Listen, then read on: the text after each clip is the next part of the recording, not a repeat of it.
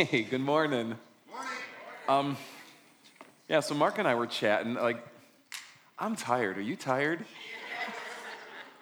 Just, anyone go back to school this week? Anyone have kids go back to school this week? I am utterly exhausted. Oh my gosh. And there's a passage, it's gonna require some energy because we'll have to speak out loud, but a passage I wanna share with you today. And I just ask you to repeat after me. Jesus said these words. He says, "Come to me, all you who are weary, and I will give you." Yeah, you know it, right?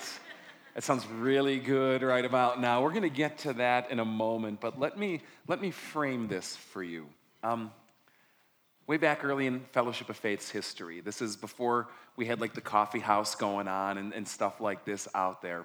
We were teaching a Bible study actually in this room, and it was on the book of Leviticus. Okay, totally rocked, and did. About 25 of us were gathered in this, and really quick, what Leviticus is about is it's this book about what it means for the community of God or the people of God to come together and live as a community in God's presence. And while they're living in God's presence, how God is forming them into the community He wants them to be. Does that make sense?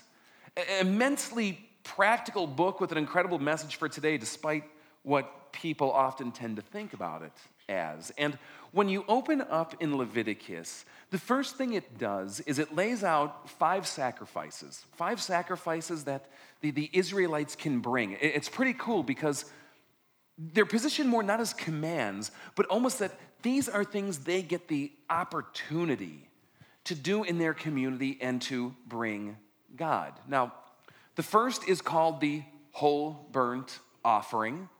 And then the second is called often like the grain offering or even the cereal offering, which to this day I still have like visions of Israelites bringing Lucky Charms to the altar of God or something like that, but whatever, that's what it's often called. The fourth is called the sin offering, and the fifth is often called something like the guilt offering or the purification offering or something to that effect.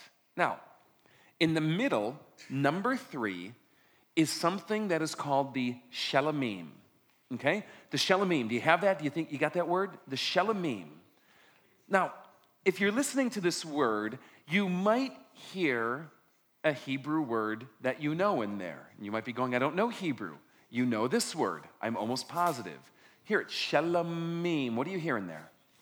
You hear that? Shalom. And what does shalom mean?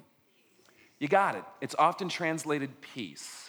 But what you'll see is that the Shelamim is often translated as something like fellowship offering, community offering, occasionally peace offering. But it's because the idea that shalom in the scriptures is not just about the absence of conflict.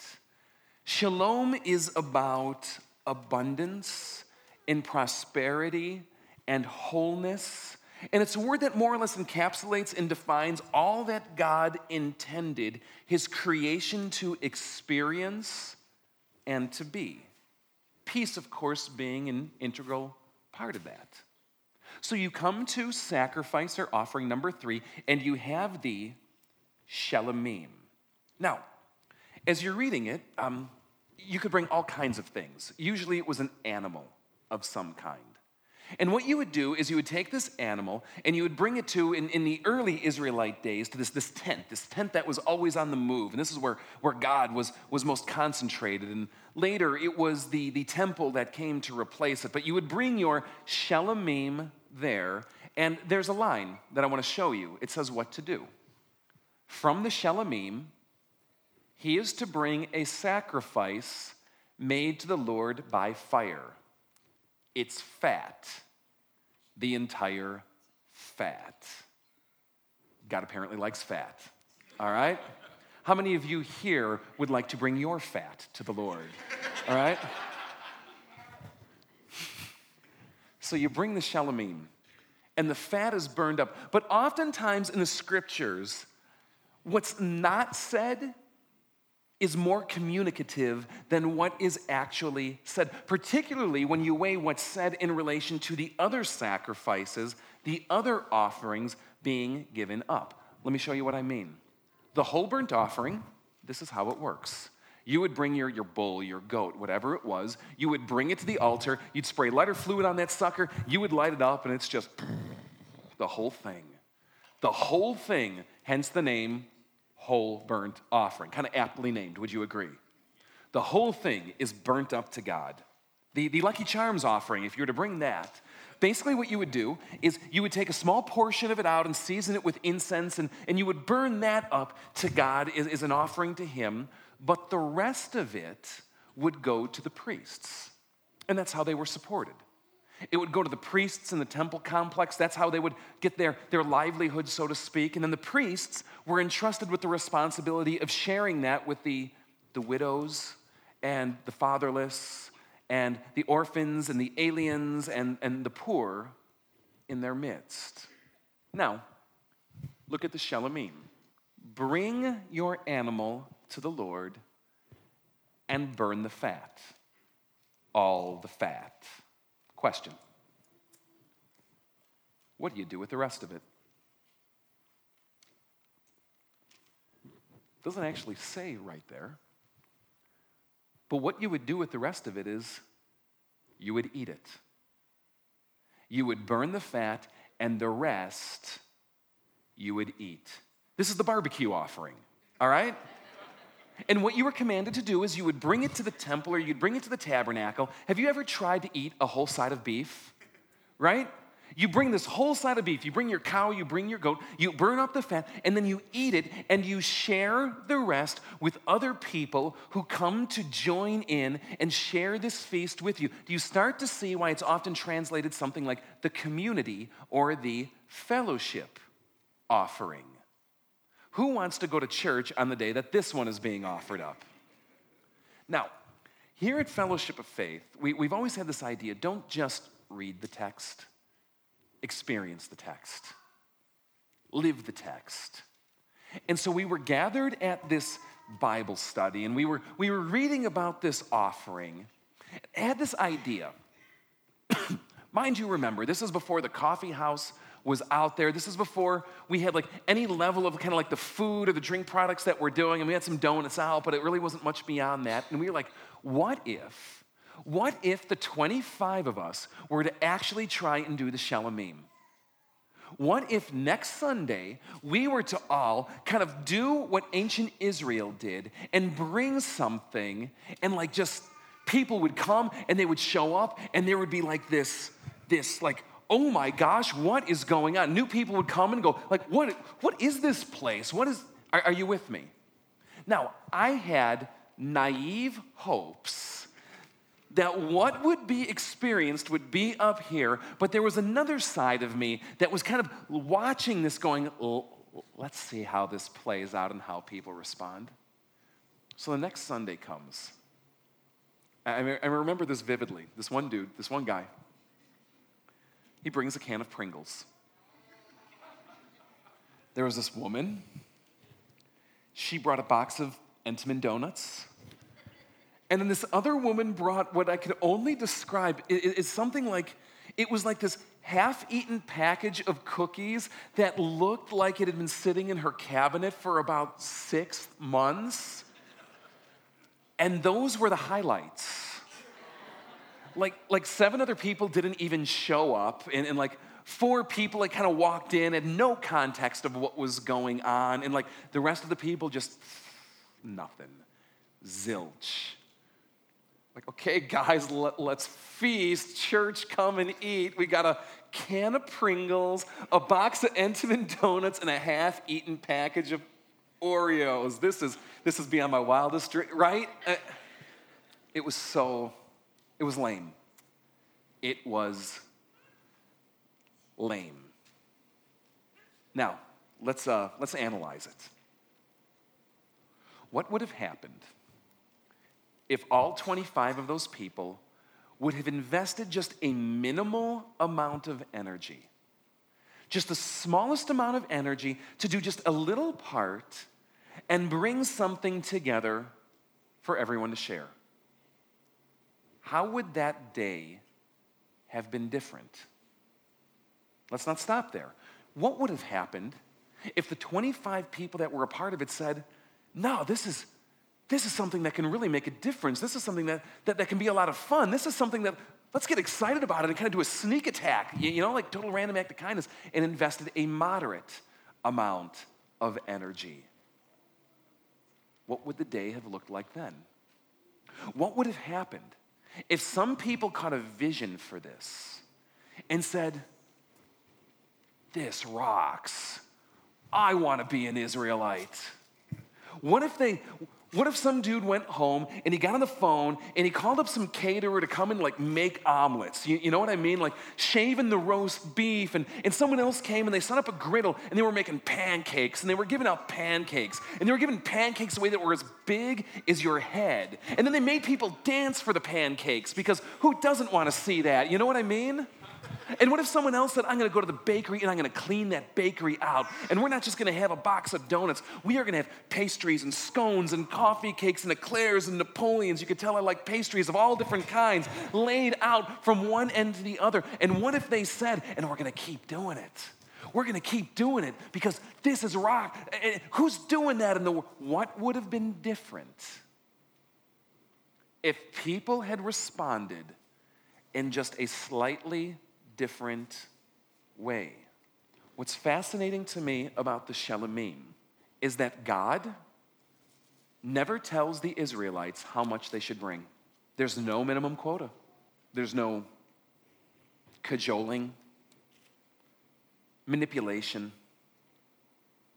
guilt, pressure, or any of those kinds of things. It's simply God going, here is this amazing thing that you can experience.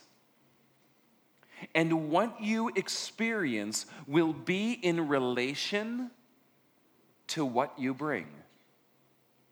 Bring a pigeon, you're going to have a pigeon-style feast. Bring a fattened calf, it's barbecue time. Are you with me? I've often been fascinated and curious why, when you go into some churches, they just seem amazing. It seems like there's something hopping there. There's an energy. There's something palpable. It's like there's an investment. You can't really put your finger on it, but it is there. And you go in and you want to be a part of it. Have you had this experience somewhere before? And likewise, you can go into another church the same size, the same levels of talent, the same belief systems, better location, even better resourced or bigger at times, and it just feels lame. It just feels dead and flat and vacuous, like there's nothing there. Have you experienced this before? Do you know kind of what I mean? And I've realized it's not just churches. I've seen this in schools. I've seen this in communities.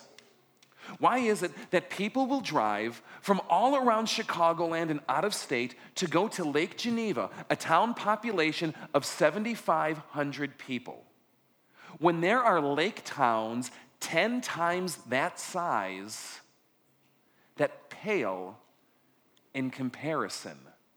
I find it's true in families, in relationships. Guys, I find it's true in us. I find it's true in our own spiritual lives, our personal lives, and our walk with Christ as well. Because what's embedded here in the Shelemim is this idea that what you experience will be in relation and proportion to what you bring and invest in it. You with me? I like how Paul puts this. He says, whoever sows sparingly will reap sparingly. You know these words, sow and reap, right? We don't really do this. I don't sow and reap, but we know what this means, right? Whoever sows sparingly will reap sparingly. Whoever sows generously will reap generously. And people always want to make this about money. It is about something so much bigger than money. It's about the shalamim, the shalom, the experience you will have in your relationship and life with God. It is about you and your personal spiritual life. Now, just so there is no misconception on this, God loves you, accepts you, rescues you, redeems you, and saves you, not because of what you are bringing or because of what you are investing. God loves you, accepts you, rescues you, redeems you, and saves you because he loves you and he does it for you, regardless of what you bring. But guys, I'm here to tell you today, salvation is just the beginning. Salvation is not the goal, but it is the doorway in to a bigger experience called shalom that God wants to have in you. An experience of shalom that we get to taste now, this side of eternity. An experience in mind-blowing ways that we can't imagine, the other side of eternity. And what you will experience in that will be in proportion and relation to what you bring and invest personally in it. Have you ever had the experience or known someone, two believers, one is like, here's the terms you hear, on fire. They are just busting out of their skin, feeling a presence and an excitement and a joy about God. It doesn't mean everything is good in their life. It doesn't mean even you look at your life and like, why are you happy? But they have something, and there's something going on in them that they're going somewhere, and they love it, and they're tasting something. And then you see someone else right next to them, and they're just like asleep, bored, checked out. You know what I mean? How many of you experienced both in your life? Oftentimes, what you experience is in proportion and relation to the energy and investment that you bring. Now, I want to show you something Jesus said. He comes to earth, God, right? So that's pretty high up there. He comes to earth, and he begins his ministry, and he's teaching his disciples what it means to be a follower of him, and he says these words, I have come to serve, not be served. Now, I want you to actually repeat that with me. Would you say that with me? I have come to serve, not be served. And he invites us to do the same. I've had more conversations than I can count of people who have said something along these lines. I come to church to be lifted up. All right, now, I like being lifted up. It feels really, you ever see Rudy? They're like carrying him out, you know? Like, who doesn't want to experience that someday? But it's amazing to me and interesting to me that not even Jesus came to be lifted up. So if you've come to be lifted up, what you're in essence saying is that I am worthy of greater honor than Jesus. You with me? I want to encourage you to think about this experience on different terms instead. What if you came not to be lifted up, but to lift up Jesus? And what if you came to lift up Jesus by lifting up another? Because the way you love God is by loving the people he loves. The way you serve God is by serving the people he loves. And what would it look like if we took Jesus' words seriously to say, I have not come to be lifted up, but I have come to serve, because that is the way of Jesus. Because see, guys, here's the thing. Each of you has a ripple effect. You ever do this? You like throw stones over a bridge, like into a river, or into a pond or something like that, and the stone is about that big, but it disrupts this field around it that's like 40 times the size of what it is. A ripple goes out that changes the landscape, right?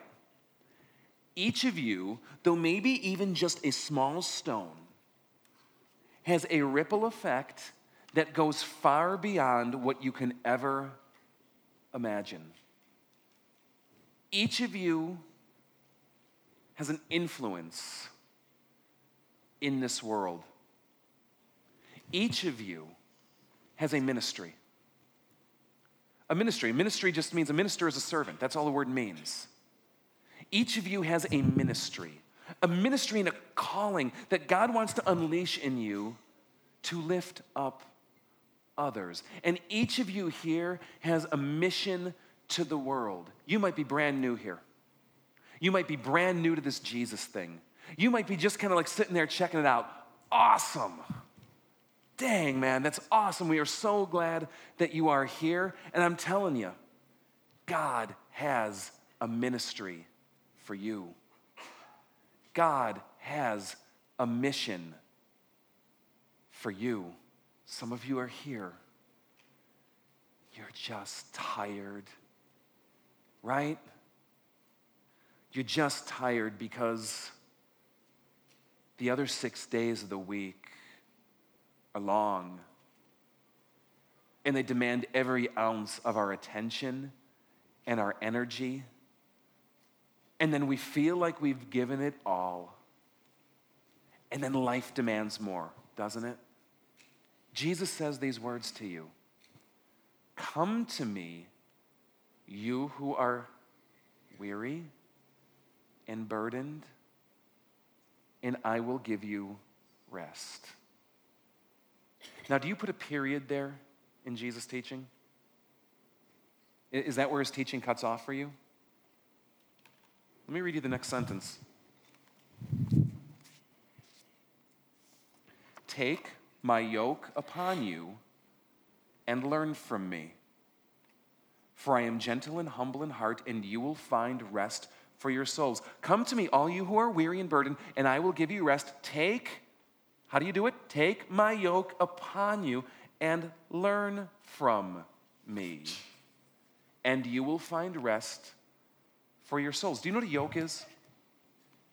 In the ancient world, and even into agriculture up through up until even the modern era, what they would do is they would take oxen, and they would put this big wooden bar on them. It's called a yoke. And what this apparatus would do is you would hook like a plow to it or a cart to it or a wagon or something like that for the oxen to pull. Now, the ancient rabbis used to talk about a teacher's yoke. They would talk about a rabbi's yoke, and what it meant to take the rabbi's yoke was to take his interpretations, his method of teaching, his ideas and insights into truth, and put them into practice for yourself. So what does Jesus say to you who are weary and burdened? Take my yoke, my way, my teachings upon you. Learn from me. And what does the teacher say? I have come to serve, not be served, and you will find rest for your souls. Come and serve, and you will find the refreshment and rest for your souls. Does that make any sense to you?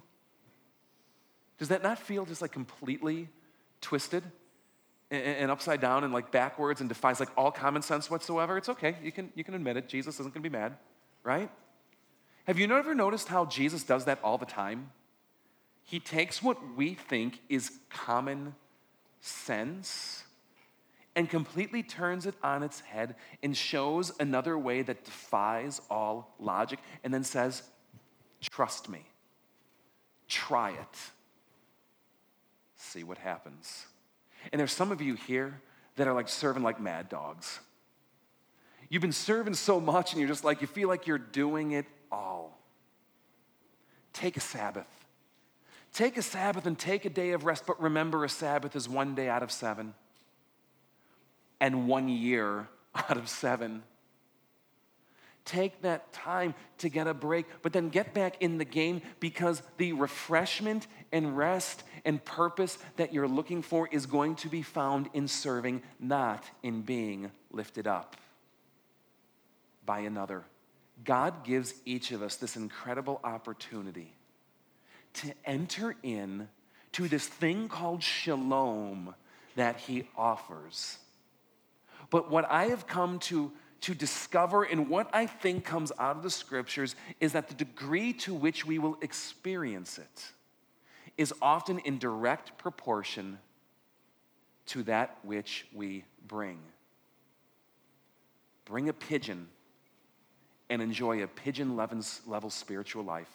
Bring a fattened calf and just see what God might bring. Now, today we have this thing going on. It's called the influence fairy. I mean, unless you're blind, you couldn't have missed it walking in, right? I mean, you gotta walk the gauntlet to get to the door.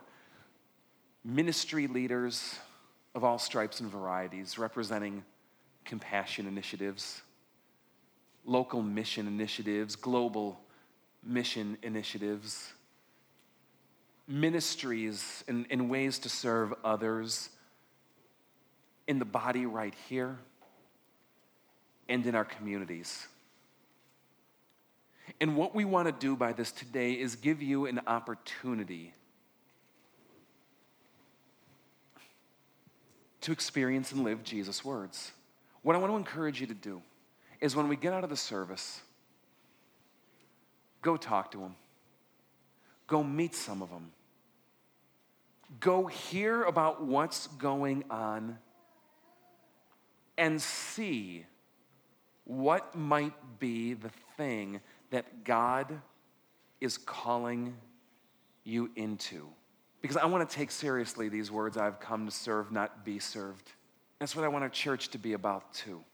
I just want to invite you into that journey here today, to take a leap, to take a risk, to dare stepping out just a little bit and see what God might have in store. So, I'd love to pray with you. I just ask you if you please rise. And pray with me. Lord, you came down from heaven. You came down from heaven, and if any of us were in our right mind, we should have put you on a throne and carried you around so that your feet never touched the ground. We should have put you up in palaces and mansions and waited on you and served you so that not a care in this world would dare come across you. That is how worthy you are, but Lord, it's not your way. You came and you served, and you told your disciples, I did not come to be served. I've come to serve, and you said to each of them and each of us, come, follow me. You ask us to do the same. Guide us in this, God. Guide us into refreshment, renewal, purpose, energy, ways and means to lift others up, to be a blessing. May we trust our influence and our ripple effect into your hands. May we bring in our lives a shalom worthy of your name. Amen. Our Father, who art in heaven, hallowed be thy name. Thy kingdom come, thy will be done, on earth as it is in heaven. Give us this day our daily bread, and forgive us our trespasses, as we forgive those who trespass against us. And lead us not into temptation, but deliver us from evil. For thine is the kingdom, and the power, and the glory, forever and ever.